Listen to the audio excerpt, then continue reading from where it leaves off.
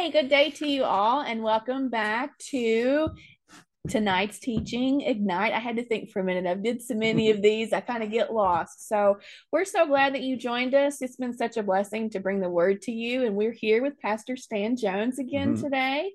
We are continuing on with last Sunday's teaching, which bled over from Sunday morning's teaching, which is just talking about what it means to just be loved by God, being one of God's favorites. So today we are reading from Colossians 1:9. For this reason, since the day we heard about you, we have not stopped praying for you and asking God to fill you up with the knowledge of his will through the spiritual wisdom and understanding. And we pray this in order that you may live a life worthy of the Lord and may please him in every way, bearing fruit in every good work, growing in the knowledge of God, being strengthened with all power according to his glorious might, so that you may have great endurance and patience and joyfully giving thanks to the Father who has qualified you to share the inheritance of the saints in the kingdom. For he has rescued us from the dominion of darkness and brought us into the kingdom of the Son he loves, in whom we have redemption and the forgiveness of sins. Amen. So the key word that I wanted to bring out in this particular set of verses here in Colossians 1:9 through 12 is it found in verse 12, and it says that where God qualifies us. And if you'll notice that it's through salvation. And so in other words, it is by grace that God qualifies us for service. And the enemy, he is the accuser. He is the accuser of the brethren. That's what scripture tells us. And so he wants to come along and he relentlessly piles all of this guilt and shame upon us to tell us that we're not worthy or valuable or good enough or smart enough. We don't have this or that or whatever that it takes to bring God glory. But you see, the scripture tells us is what qualifies us is the grace. What qualifies us is a relationship with Jesus Christ. And as we were sitting here talking just a few minutes ago, it's like if you remember when you first got saved and you really gave your heart to the Lord and you felt that deep changing taking place, and it was something that you just really couldn't put into words, and you had to go tell somebody. I remember when I first got saved, I was in Oklahoma and I couldn't wait to get home to call my mom to tell her, you ain't going to believe what happened. And because there was a change that took place in me. And, to me, that's one of the first signs of salvation is that Paul describes it as that dead man or the old man is dying and a new creation springs forth. And whenever I think of something that springs forth that's brand new, it brings joy. Yeah. Who doesn't like new things? Yeah. And so that new man has been given birth, and there's just this jubilation or exaltation that's inside of you that is dying to get out, and that's God's grace. Yeah. And you got to tell somebody. And so in being qualified for service for God is simply what Paul is stating here is that if you read those, he's giving you the qualifications. So go back and read Colossians 1:9 through 12. And he says, if you're going through all these things, it is God the Father who qualifies us. And another thing is, and let me just put this to rest, man does not qualify you for the service of God. God himself qualifies you. There are some of you out there that you are extremely gifted and you're extremely talented. And God has given you these special gifts. It's just like Tasia. Tasia's got some amazing gifts. She's very talented. And there are gifts that God has given us. And there are gifts that we are born with. And then there are gifts that will be developed as we grow in our relationship with the Lord. The ones that you have and the ones that you excel in will actually even become stronger and better the closer that we get, the closer relationship we have to the Lord, because, we can take correction from God when we can't take correction from people. I'll just put it that way. So when the Lord tells you, hey, you need to change this up, we'll usually listen to that. If not, then, well, you're in trouble anyway. So, but we just wanted to kind of talk about being qualified and some of the things we talked about on Sunday at Ignite. And I just want to say that it was a great service last night, on Sunday night, and we had some visitors there, and I remember one of the gentlemen came up and he wanted prayer toward the end, and we had prayed for him, and he just started jumping up and down and shouting and saying, "Man, y'all got something going on here." Yeah. And he even kept saying, "There's something different. It's different yeah, here." Yeah, and that was a blessing. Yes. And that's just a testimonial from someone who was new to our congregation, basically, and came in and just felt the presence and the glory of the Lord and asked for prayer, and God touched his heart and really moved upon him. So, that's what this is all about. So anyway, when to be qualified is to, first of all, accept Jesus as your Savior. That qualifies you because he wants you to go and tell other people about him. And so the other things that come along in service, they will grow. There's some of those things that you'll find out what your gift and callings are. And then we can put you in that place like that, put you in a place of service, if you will. But what we want to talk about is not just only being qualified, but as I mentioned, the enemy oftentimes, he is relentless about coming and telling us that we're just not good enough, that your gifts and talents they're not going to be counted. And I'm going to tell you that's a lie straight from the pits of hell, because as long as you know Jesus as your Savior, you're qualified to be in service and to share the gospel of Jesus Christ with others. And he doesn't, you don't what he was saying earlier, you don't come into service qualified. God qualifies you for that service. Amen. You remember we talked about John the Baptist and how that he was going to baptize Jesus. Yeah. And so he's there, Jesus comes, and I don't know if we put enough emphasis on this particular time in Scripture, but whenever Jesus came to John the Baptist and he said that, he came to be baptized, and John the Baptist said something along the lines of that, you want me to baptize you when it is you who should be baptizing me? And, John often, he said, I'm not worthy to wear his shoes. I'm not worthy to tie his shoes or to wear his sandals. And now Jesus comes and he is expecting John to baptize him. John doesn't feel qualified. I mean, my goodness, how are you going to baptize somebody for the remission of sin for one who's never sinned? So John feels totally disqualified or unqualified to do that. But what did Jesus say? He said, John, we must do this because we have to do all things righteously.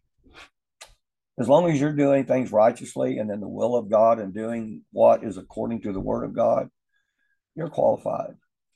And the thing about it is that sometimes it is in those acts to where that you feel unqualified, but you know that it's righteous, and you do it because you know that it's the God thing to do. Yeah.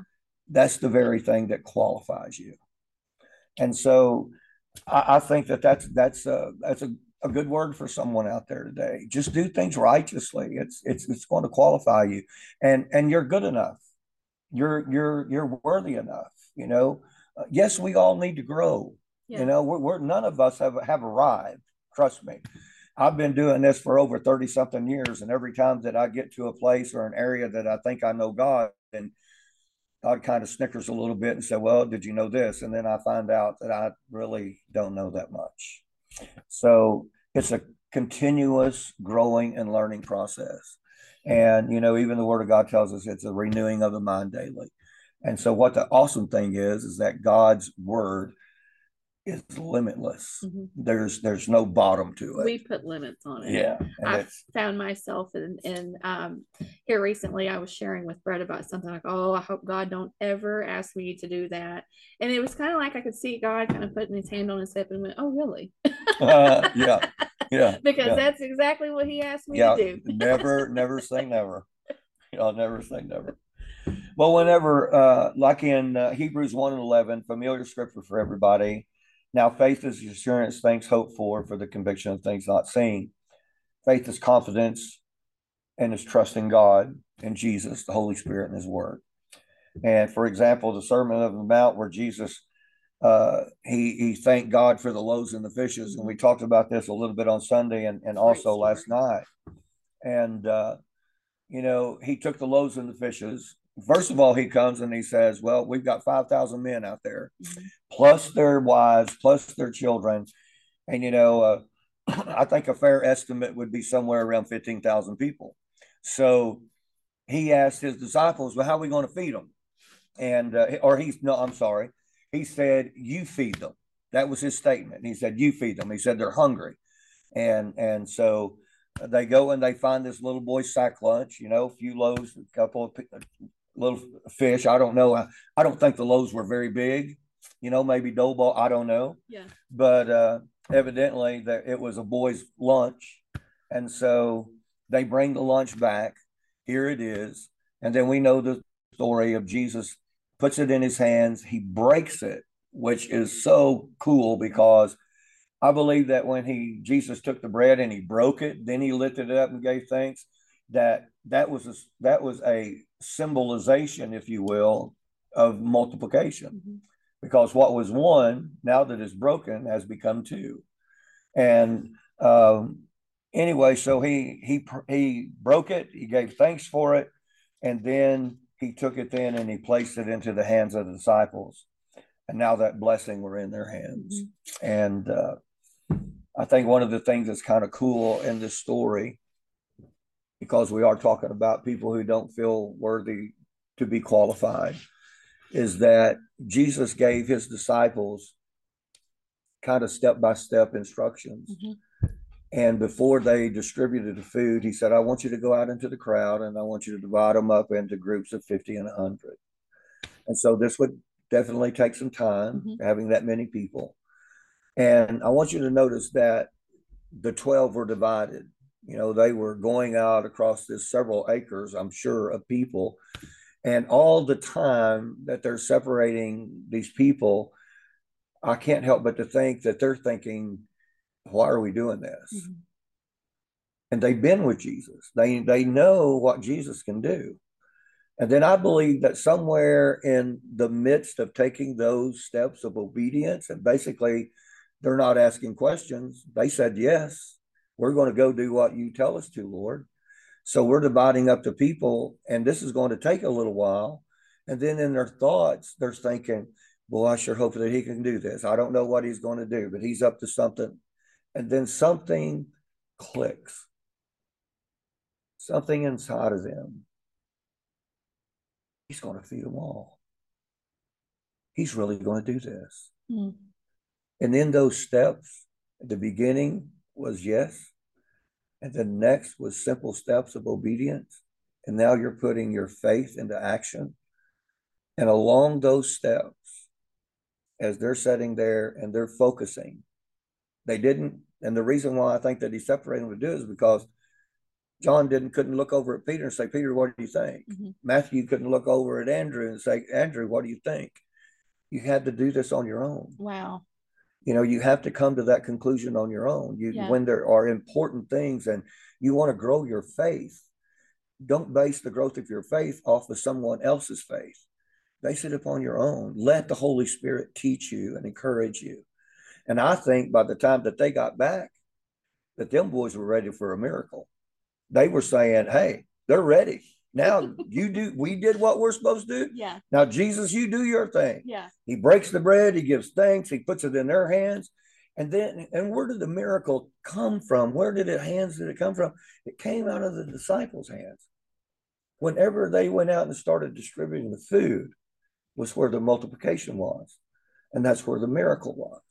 And so I think another cool thing about the story that we mentioned is that scripture says that they were 5,000 men.